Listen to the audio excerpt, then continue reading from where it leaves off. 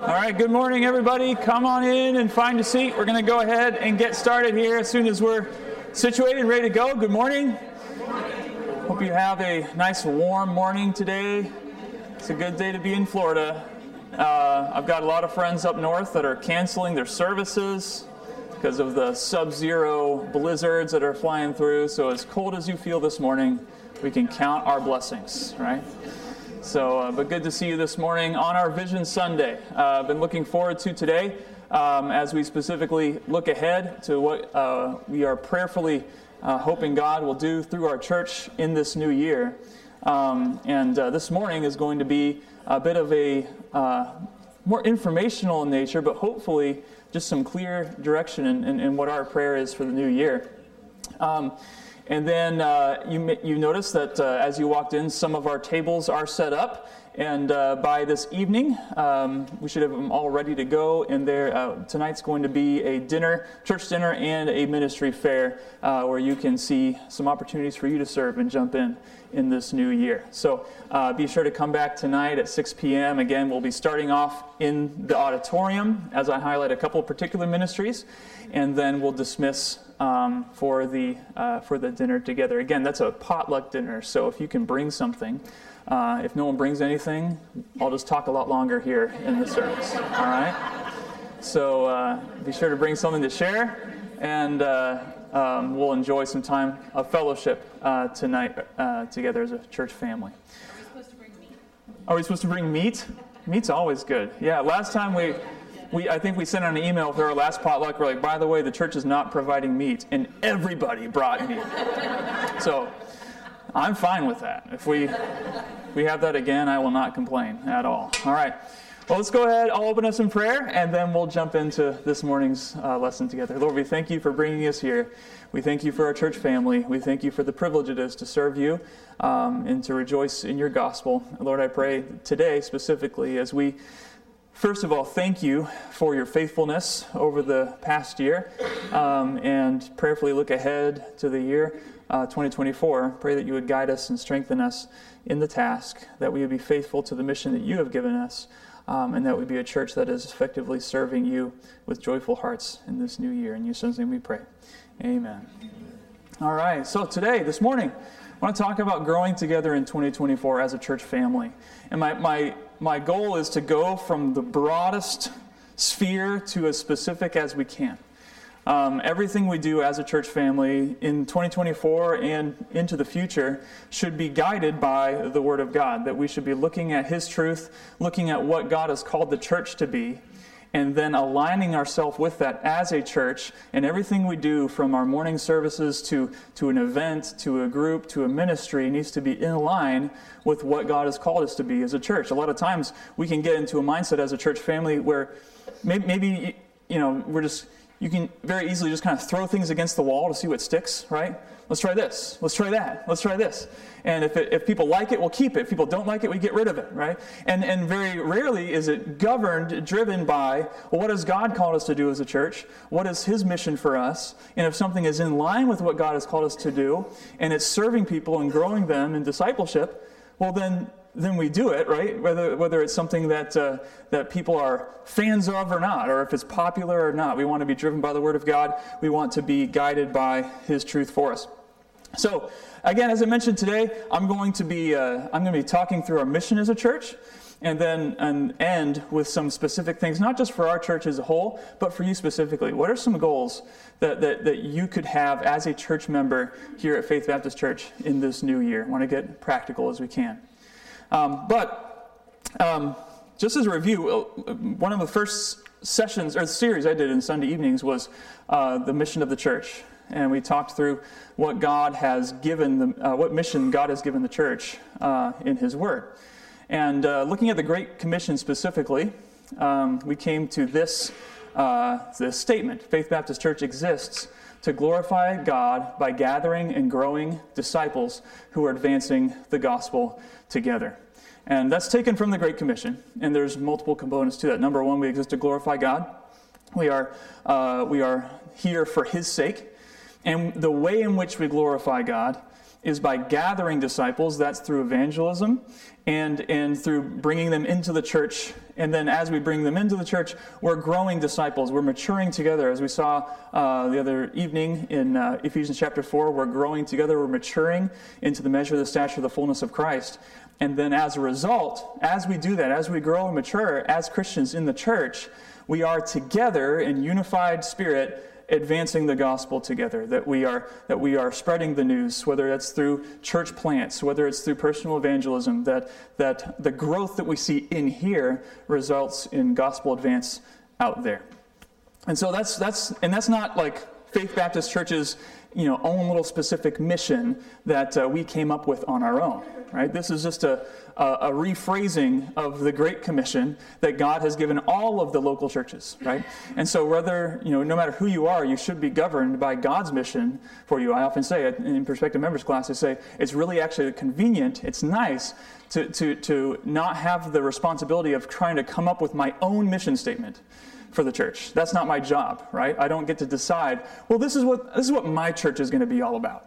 First of all, it's not my church, so I can't even say that. It's God's church, and as God's church, He decides this is the mission of the church, and I align myself, we align ourselves with that. But as we consider our mission and our pursuit of it, oftentimes a mission statement can just be a cute statement on a wall, right? And you look at it and you include it in your new employee orientation, right? And you pump it up and then you forget about it and you never do anything with it, and it never defines or dictates anything you do, right? It could be a company or a church. That's often the case with mission statements. But as we are pursuing our mission, I showed this very elaborate and detailed graph when we were going over the philosophy for our Christmas fest. I'm going to draw it again here today. It'll wow you guys, so be prepared. All right? So this is where we want to go, right? Simple enough. And here is where we are.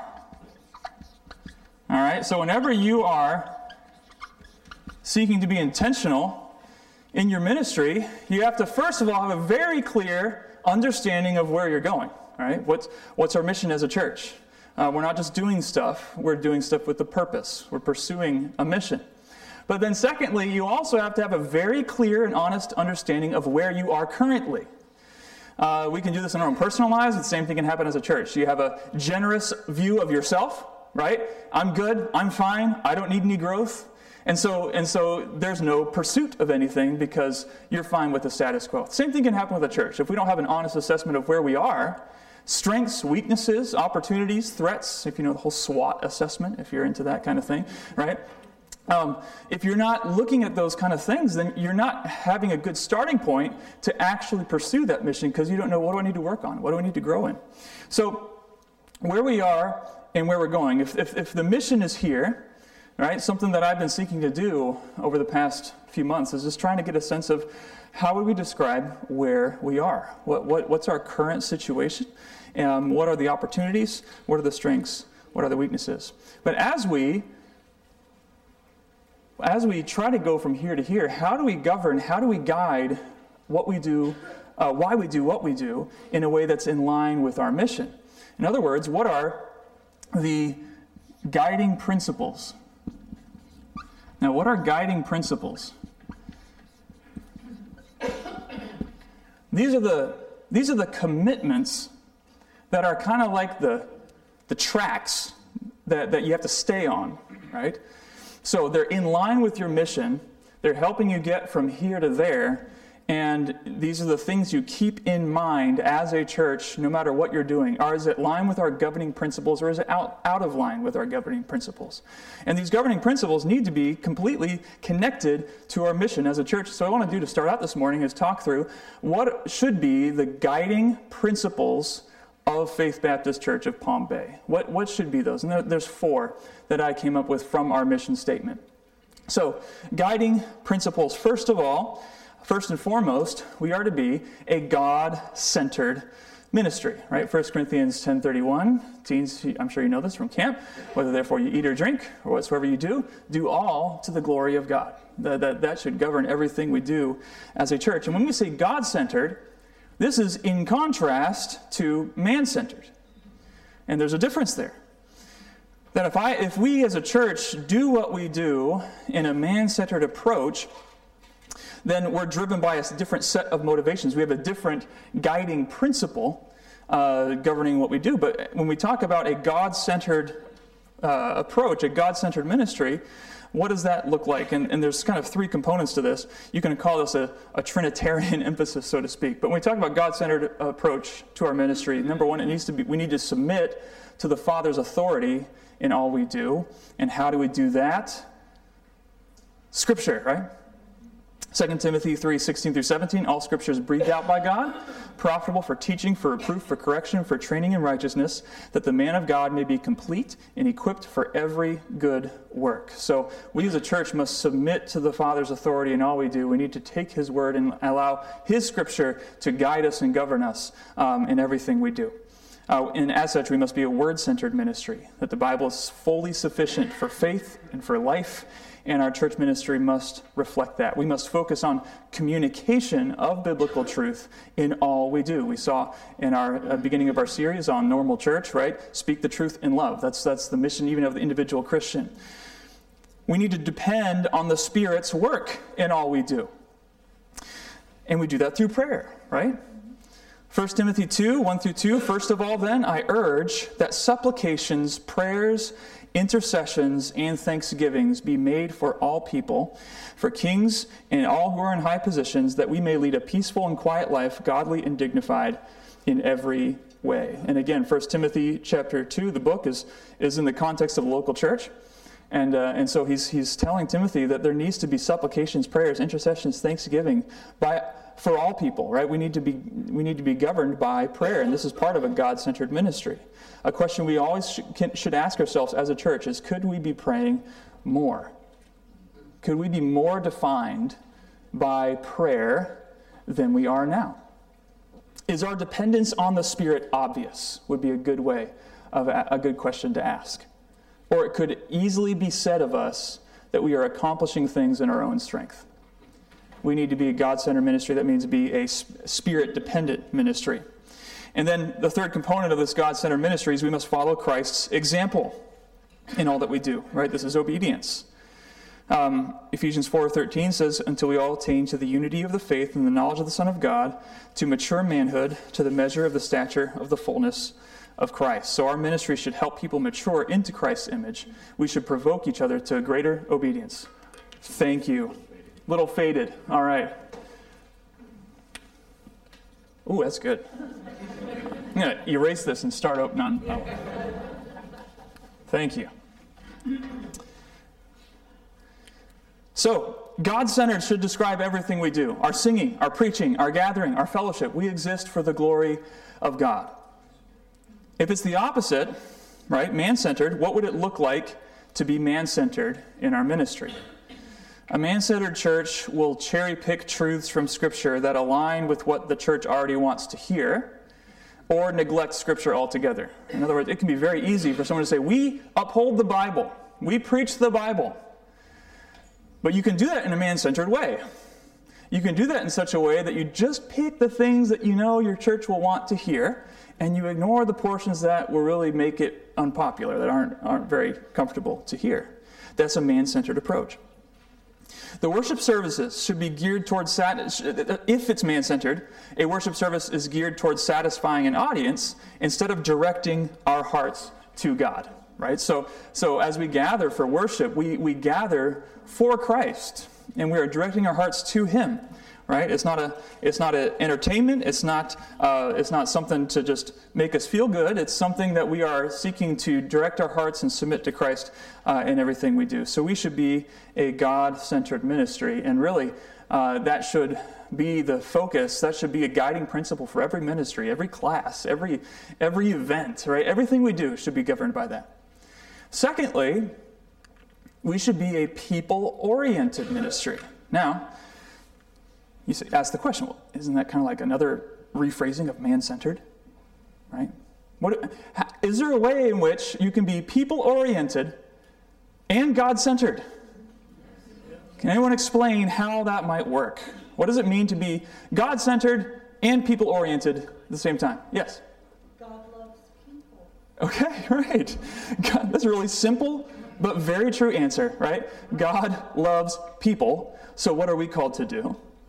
Love people, right? If you have your Bible, actually turn to 2 Corinthians chapter 4. 2 Corinthians chapter 4.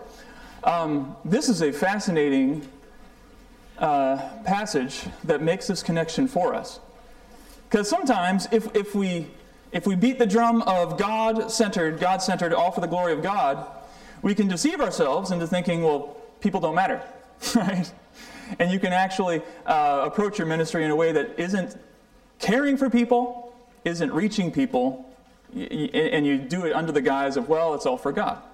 But if it's all for God, then it will be people-oriented. 2 Corinthians chapter 4, verse 15. 2 Corinthians chapter 4, verse 15. Paul says this, "For it is all for your sake." All right? Everything I do is for your sake.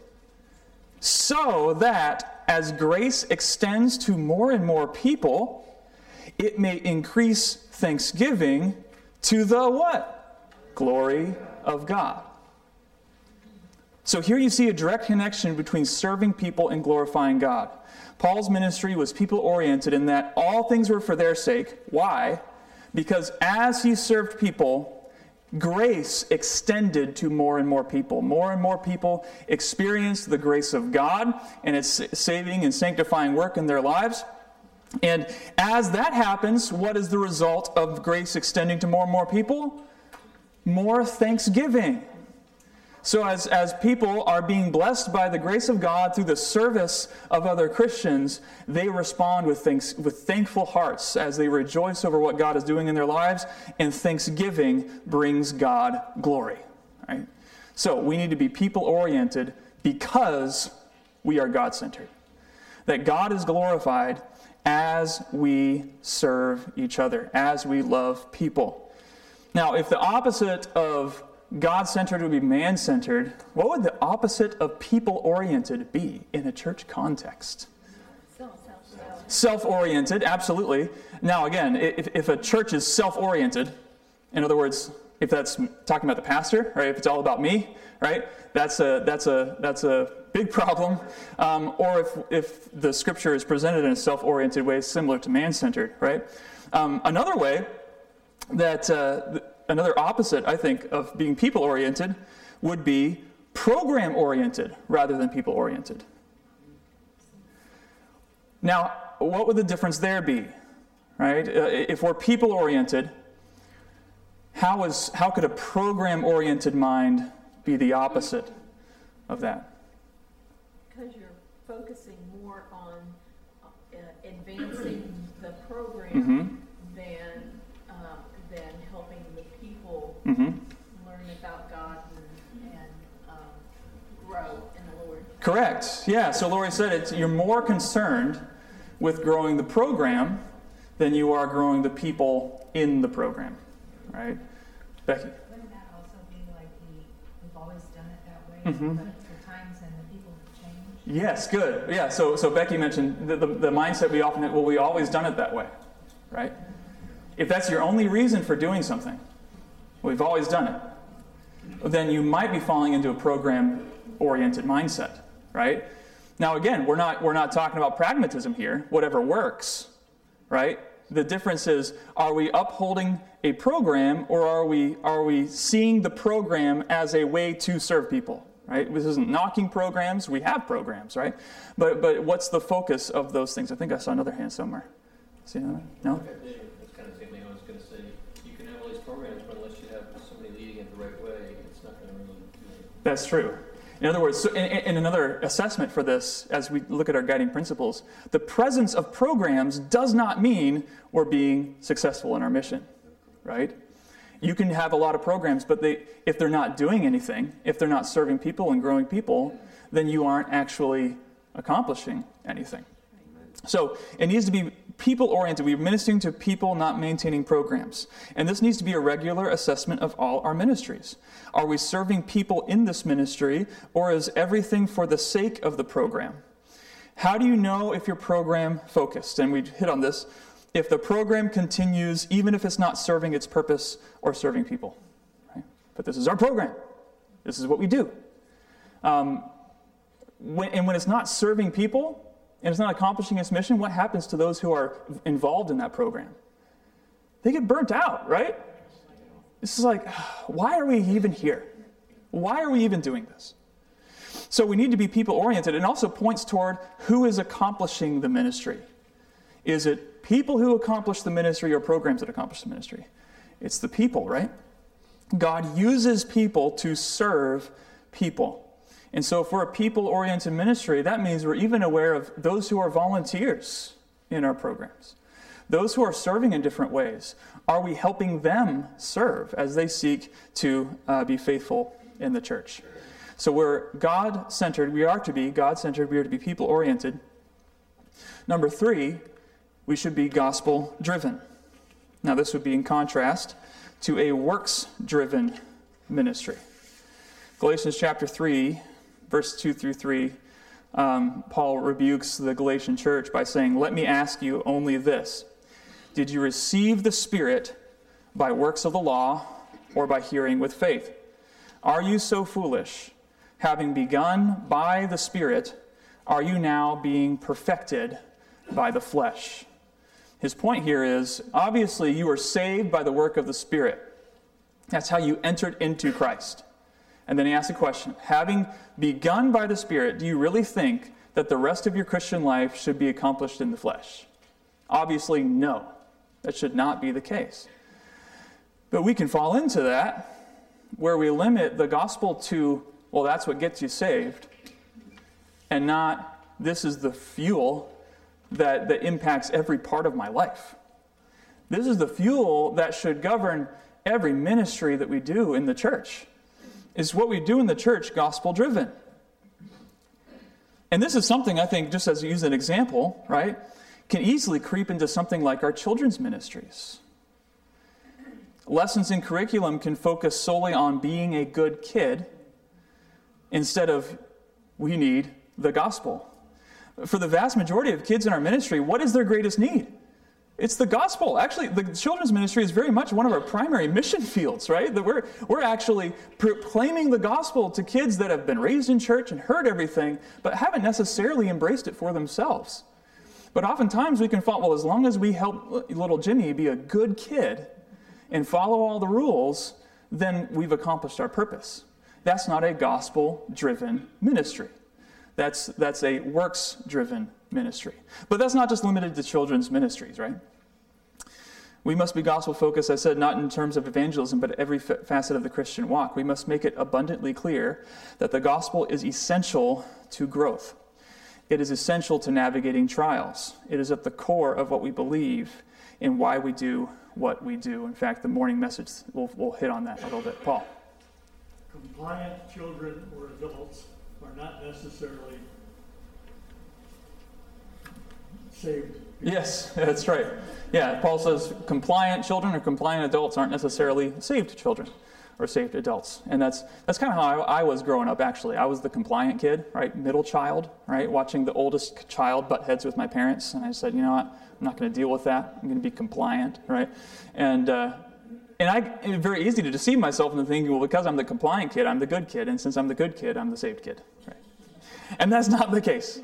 You can be a very compliant rebel. And so yes, we don't want to make that mistake. And again, these principles are also assessing tools. How do we know, let's say, if our children's ministry is doing what it should be doing? Is it, well, we have a lot of good kids? Or is it the gospel is being presented and kids are being confronted with the truths of the gospel? There's a big difference there.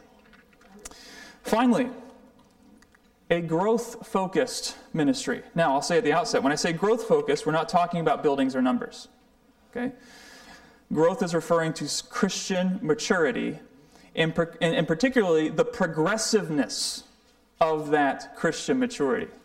That growth, just like in a person, is slow and in steps.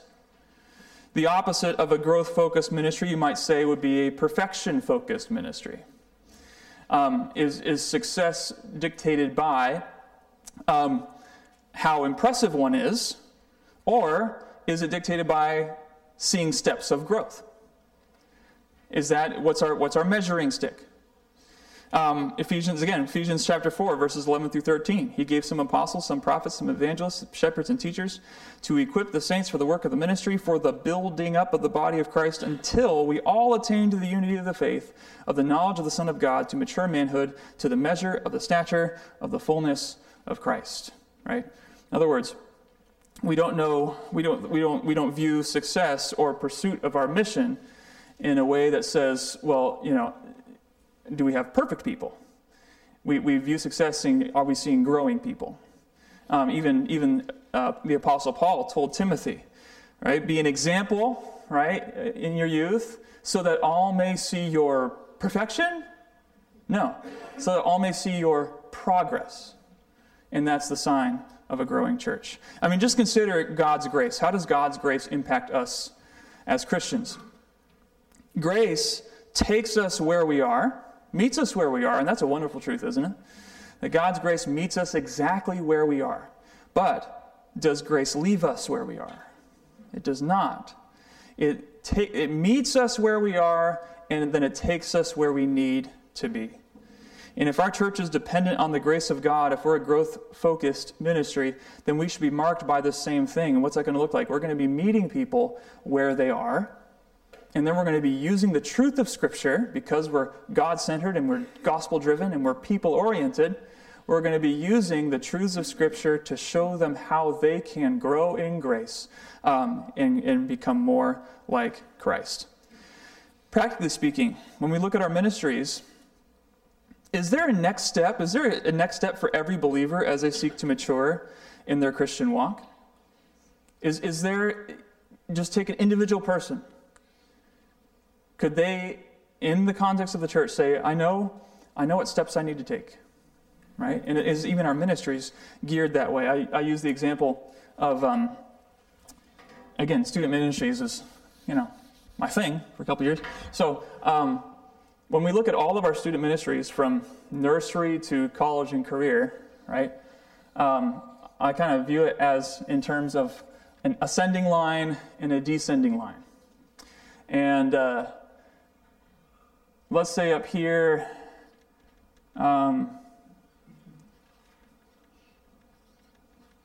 actually, let's try a different word, just for sake of clarity. All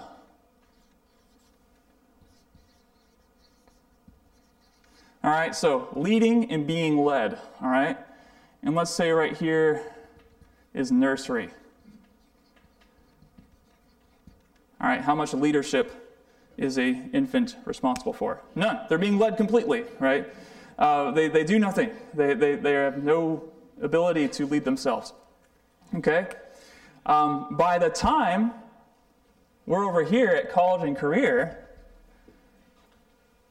should it still be this?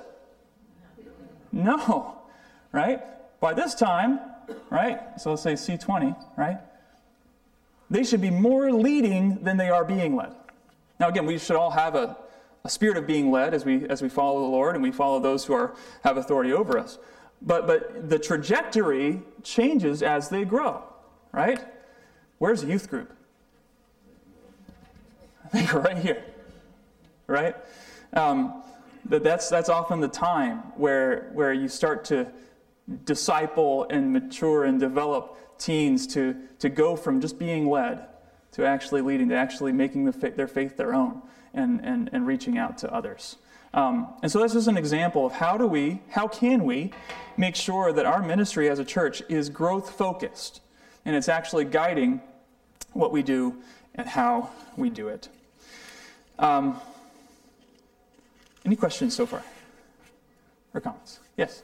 So Romans 1, the gospel is the power of God to salvation. Yeah. I just feel like it's important when we say the gospel that we talk about trusting God and experiencing the power of the Holy Spirit, so that even in the children's ministry, we're teaching them, trust God. He hears your prayer. He will do something. Yeah.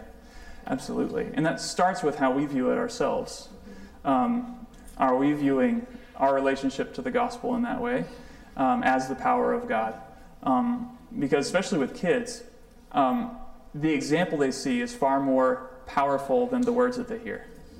And you remember your childhood Sunday school teacher, right, and their spirit towards you and their love towards you and the impact that, without necessarily remembering all the lessons that they shared, right? So it has to make a difference in your own life first as you seek to be a blessing to those around you. So again, these are the measurements by which we compare every ministry of our church, whether it's a program or a Bible study or a Sunday morning service. We put it up against these 4 priorities and we ask, are they in line with these 4? Is it God-centered? Is it people-oriented? Is it gospel-driven? Is it growth-focused?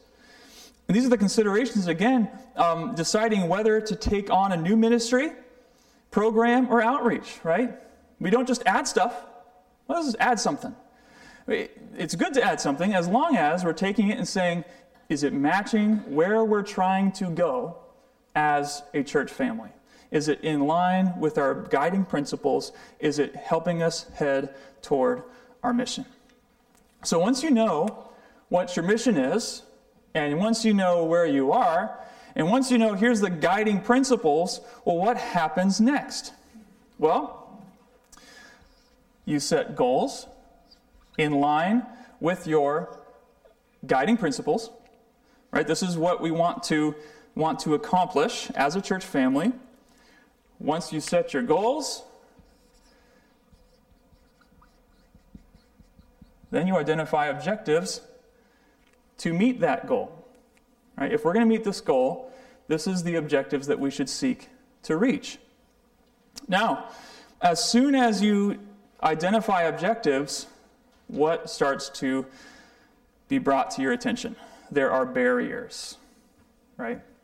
There are things that are making it hard for us to accomplish these. And so as soon as you meet notice these objectives and these goals, you're going to have these barriers that are popping up. And this is going to show itself in ways of, if we just didn't have this right now, we would be able to accomplish this objective. Or if we had this, and we don't, then we could accomplish this objective. Or a barrier could be, we don't have the right person for this. Or we don't have the right structure for this. Anything like that. Barriers are just things that just grind you to a halt. And so, what do? Well, once you have your goals and objectives, you come up with strategies that take into account those barriers. So the strategies are the approaches that overcome the barriers, that meet the criteria that you need to meet to obtain your objectives so that you can meet your goals, so that you can accomplish your mission, all the while driven by your guiding principles. Does that make sense? Okay. So, what I'm doing here, why am I talking through all of this? Because we are a church-led church. We're a congregationally governed church. And so, I think it's very important for me as the pastor to say, by the way, here's what our guiding principles should be. And I'm telling everybody that. Right? These aren't things that I'm just holding close to the vest. Why is it important for me to share this with everybody? So that you can assess too. And so, if we're adding, okay, if these are our guiding principles, is this really helping us accomplish that? Or it helps you see barriers, right? And it helps us be on the same page and know where we're supposed to go. And so it's something, if we're going to have unity of mind, then we need to have a unified understanding. Where are we going? And what's guiding us in that pursuit? So that's the overview, okay? And I want to just talk through, as I've been praying through this, specifically, if we're talking about goals, objectives, strategies, what are some specific ways that I hope to see some of these things furthered or accomplished in 2024? And these are not exhaustive, right? There's a lot of things that happen here at church, and there's a lot of goals that need to be met. But I want to at least point to 2 that I've been praying for that I think would be good measurements of ministry success, and also good reflections of what our mission is as a church and what our guiding principles are. Number 1, just as a title, we as a church must be a church that is making connections. Now, what do I mean by this? There's 3 components to this, and I'll show those in a second. But I'm actually picking this one because I think it plays on one of the strengths of our church, actually. That oftentimes when someone comes and visits, they sense a warmth, they sense a hospitality, they sense a friendliness. And so how can we as a church actually build on that and continue growing on that? And so there's 3 components to this. Number 1, connections will look like outreach to the community. Again, this is why we did something like Christmas Fest last December. And in 2024, we want to continue having intentional outreaches to the community with the gospel. But secondly, hospitality for first-time guests. Now again, I think there's a spirit of hospitality, but are there ways in which we can improve on that? I think so.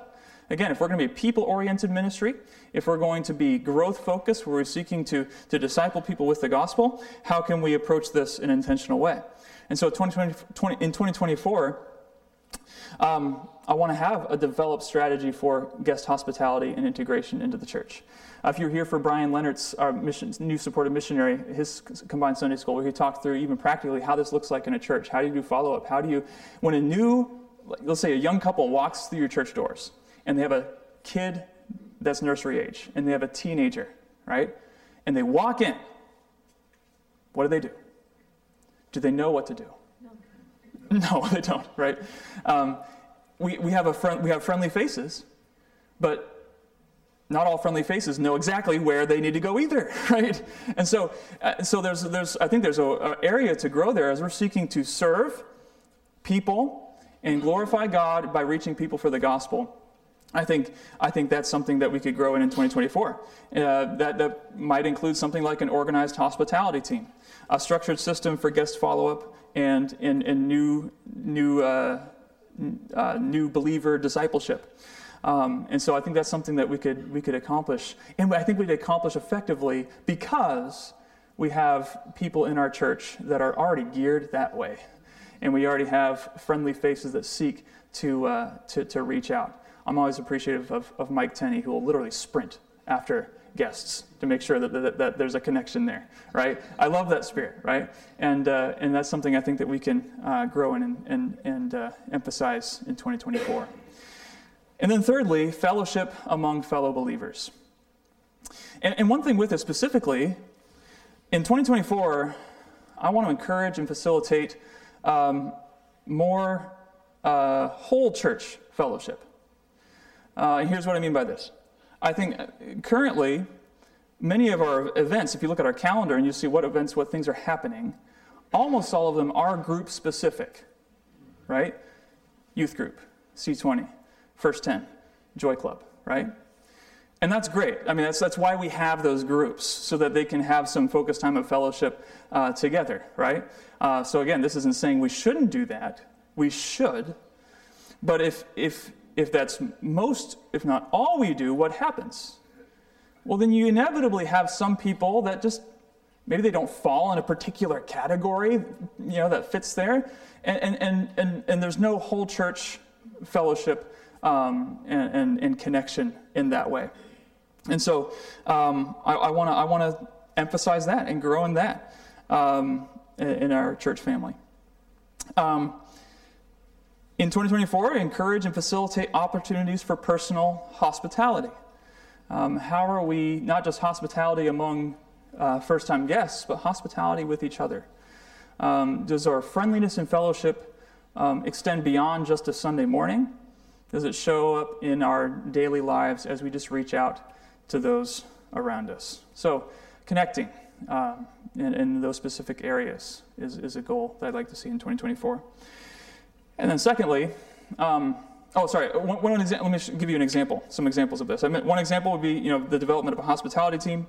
Another example that you'll be hearing more of, hopefully from your deacon in the next week or so, is starting at the end of January, and then through the month of February, we're going to have some deacon care group lunches after the Sunday morning service for 2 care groups at a time. So an opportunity for you, number one, to get to know who your deacon is, as we have 5 new deacons jumping in, and for you to get to know the others in your care group, and to make that point of contact. So again, that's a connecting point to make sure that those are going as effective as possible. So that's one thing that's coming up soon, and again, we'll send out more information, and you'll hear from your deacon when your particular week is for that, when your group would be joining together for that. Another thing that I'd like to try, and again, you may say, hey, isn't this a program? Aren't you being program-oriented? No, programs are fine, as long as they are serving people and accomplishing our mission. This is actually kind of an iteration of something that I believe you've already done here at the church before I've arrived, under a different name. And that is a basically getting together, signing up to be matched up with different groups that share a meal together over the course of a few months. I think it was called Around the Table, right? So I rebranded it, all right? And you may chuckle at this, but whatever. It's what it is. 246 groups. Now, why 246? Look at Acts 2:46. And day by day, attending the temple together and breaking bread in their homes, they received their food with glad and generous hearts, right? So the nature, the characteristic of the church was not only gathering together in their place of worship, but breaking bread together in their homes and receiving their food with glad and generous hearts. And so how can we promote that, encourage that as a church family? So this is basically what this is going to do. There's actually a sign-up table out in the Welcome Center, and you simply put your name down, how many people are in your family, and then this is the scary part, you get matched to a group without you knowing. All right? And I get to see what the groups are. And so the point, and here's the reason for that. You might have the opportunity to get to know and reach out and fellowship with those that you might not normally connect with, right? So we're forcing you to do it, okay? And so it's going to start in March for a period of 3 months, March, April, May. And once we have the group set, each month you have one meal sometime during that month at one of your homes, right? And then we'll pick a leader for each group that kind of helps facilitate it, run it. And this is a good way to promote fellowship cross-church, right? In an intergenerational way as well. I really wanted to call it, because you're eating, I wanted to call it 2, 4, 6, 8. But I decided that's too cheesy, right? So I do have a cheesiness limit. And so, but there is a sign-up sheet out there, and encourage you. Doesn't matter if you have a large family, small family, married, single, you can sign up, all right? And even if you say, well, I don't have a home really to host a bunch of people. That's okay too, all right? You could go to a bowling alley if you wanted to. That would be a thing. Or you can actually host, you can use somebody else's home, or someone can host twice, right? It's low pressure. I don't want anyone to think, well, I don't have meet the right criteria to do this. I want everyone to be able to sign up for this and make sure that those connections are made. The second goal that I'd like to see happen in 2024 would be under the heading of equipping. That we must be a church that is equipping disciples. 3 components here. Number 1, training leaders. We will continue to identify and train those who are pursuing ministry. We highlighted this a while ago, but we have a pastoral training program that we've been doing with Mike Berryman and Eli Flores, both pursuing ministry. And the goal is if we don't have something in place that is intentionally identifying those who are heading in that direction, helping train them in that way, right, then you're putting yourself in a bad spot. We need to be raising and training and helping leaders lead.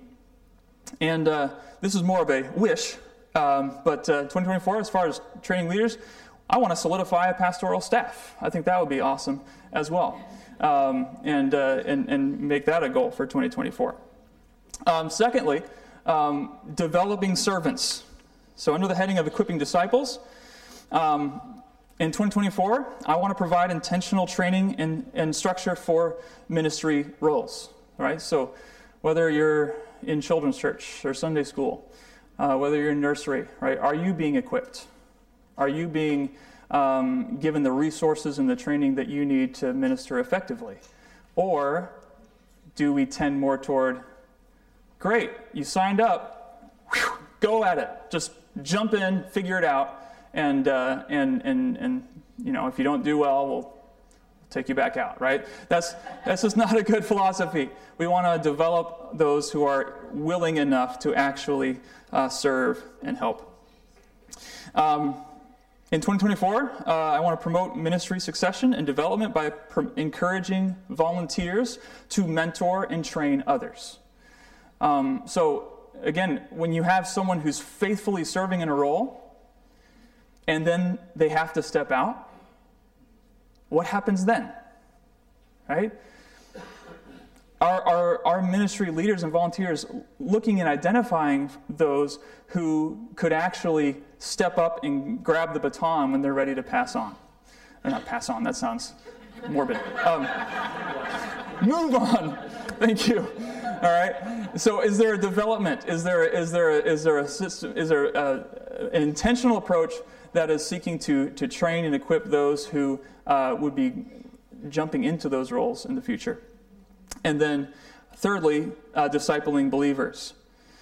I want to provide in 2024 focused opportunities for Christian discipleship, not just under preaching, but amongst each other, speaking the truth in love.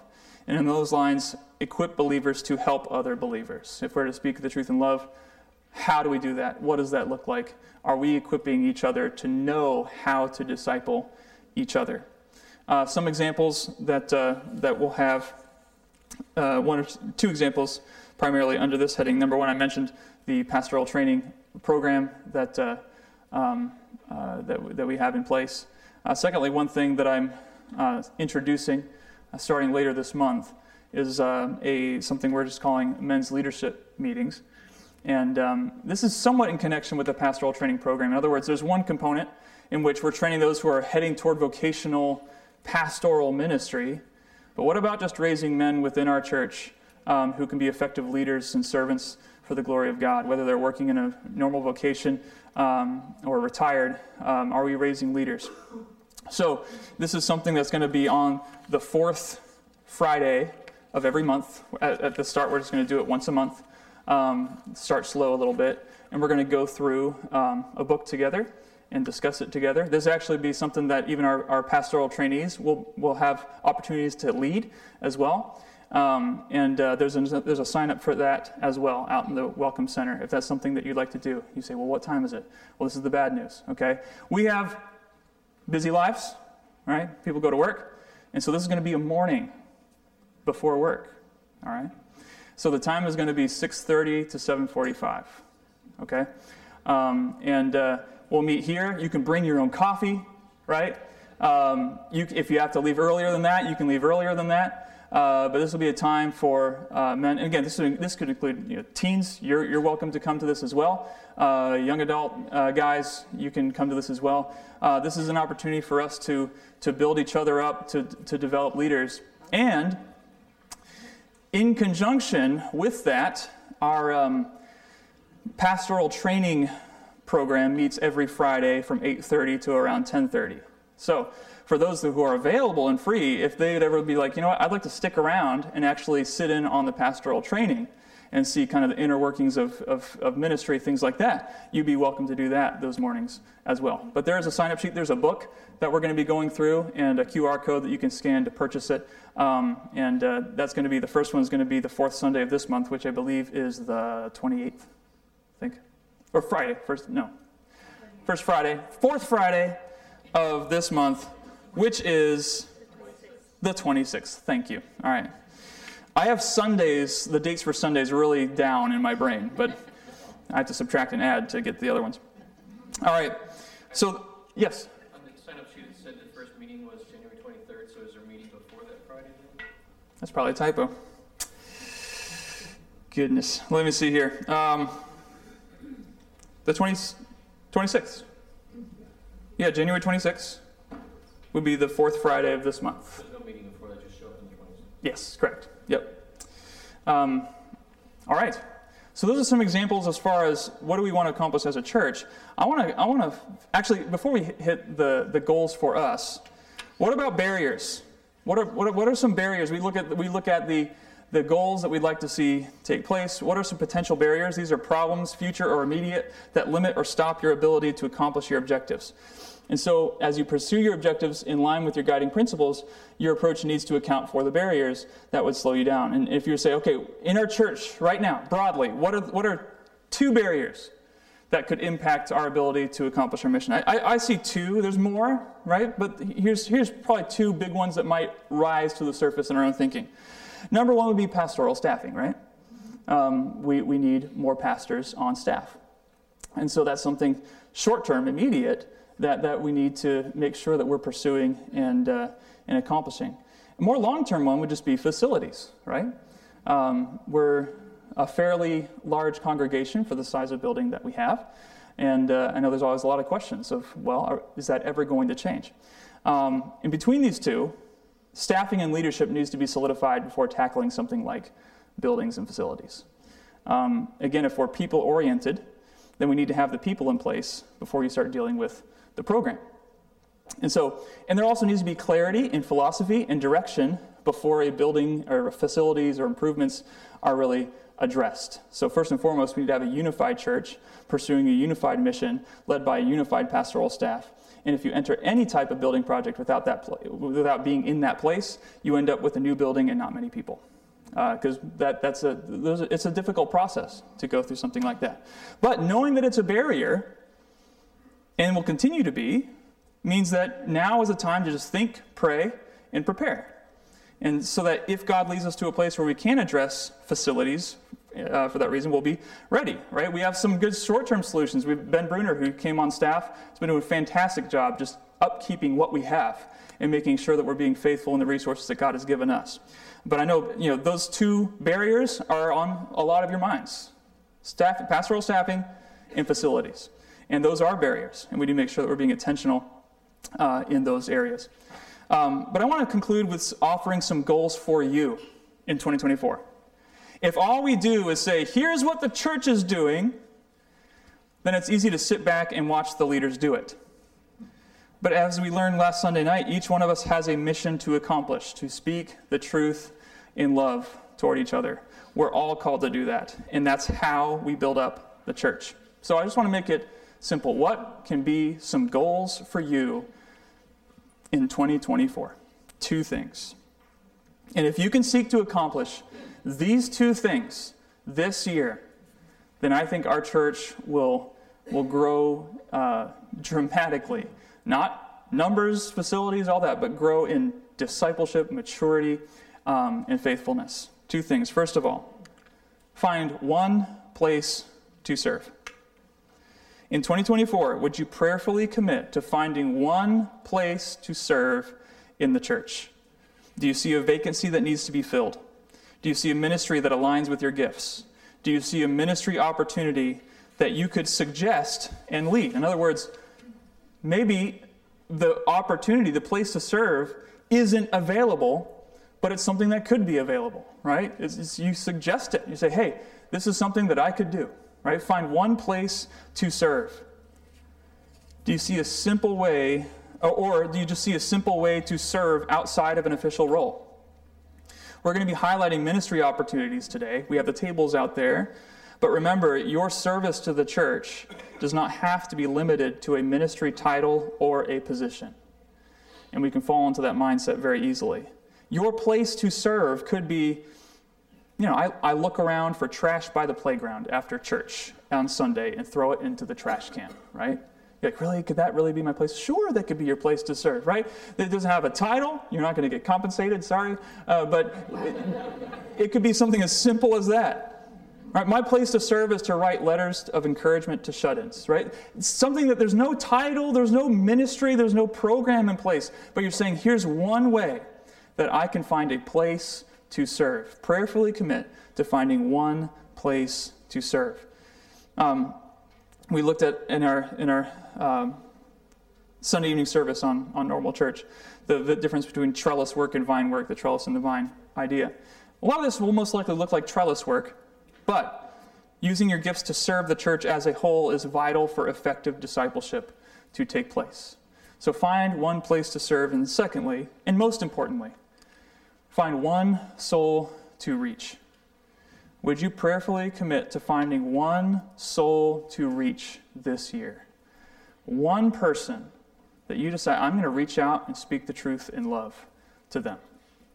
Maybe it's someone who needs the gospel, right? Maybe it's an evangelistic opportunity where you're committing to witness to that person and bring the gospel to them. Maybe it's someone else in this church. Let's define a little bit what we mean by reach. Our normal mission as normal Christians is to speak the truth in love to one another.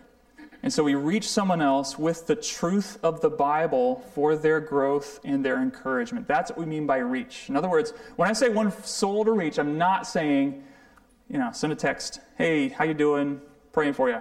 Got my 2024 goal, done, all right? No, this is life discipleship. Right? Maybe it looks like a mentoring thing where you're reaching out and meeting with someone and talking through the difficulties of motherhood, right? And from your experience. Or maybe it's talking through, helping someone guide through a trial, something like that. Maybe if you're like, well, I don't feel like I can mentor somebody. I don't feel like I'm experienced in that. Maybe it's meeting up with someone and just reading through the Bible together. Hey, let's read through the book of Colossians together and just talk about it. We'll read a chapter, we'll meet up for coffee, read a chapter of Colossians together, discuss it together, and pray together. Simple, right? Maybe it's just making it a point to be a prayer partner with somebody and reach out and be continually praying for somebody. Prayerfully consider finding one soul to reach. We have around 250 members in the church. Imagine if 250 members simply committed to finding one place to serve and one soul to reach in 2024. If we had 250 people doing that, seeking to reach one other person, what kind of effect congregationally would that have? And I think that's what we're talking about when we see in Ephesians 4, when each part is working properly, it builds itself up in love. So we can talk about programs, we can talk about initiatives, we can talk about Bible studies, we can talk about opportunities, but if we're not, as members, seeking to build each other up in love, then it will be all trellis and no vine. So that's what we're aiming toward in 2024. And again, if you have any questions about that, if you say, hey, what about this? Or have you thought about this? Please reach out to me. And let me know. We'd love to meet with you, talk with you, correspond with you on that. But hopefully, as we look in 2024, when we reach the end of 2024, we can look back and see what God has done. Let me close in prayer, and we'll be dismissed before our morning service. Lord, we thank you for your faithfulness to us. I pray, Lord, that you would guide us into this next year. Lord, that we would be characterized by the principles of your word, that we would be centered on you, that we would be serving each other, we'd be driven by the gospel, and that we would be faithfully following you as we grow progressively in our walks with you. Lord, we thank you for our church family. I pray that you would guide us into this next year for your glory. In your son's name we pray. Amen. Before I forget, I'll probably forget at the end of the evening service, after we're done here this morning, after the morning service is concluded, we could use some help setting up some round tables in the fellowship hall for our dinner that evening. So if you can stick around after the morning service to help with that, that would be appreciated. Thank you. You're dismissed.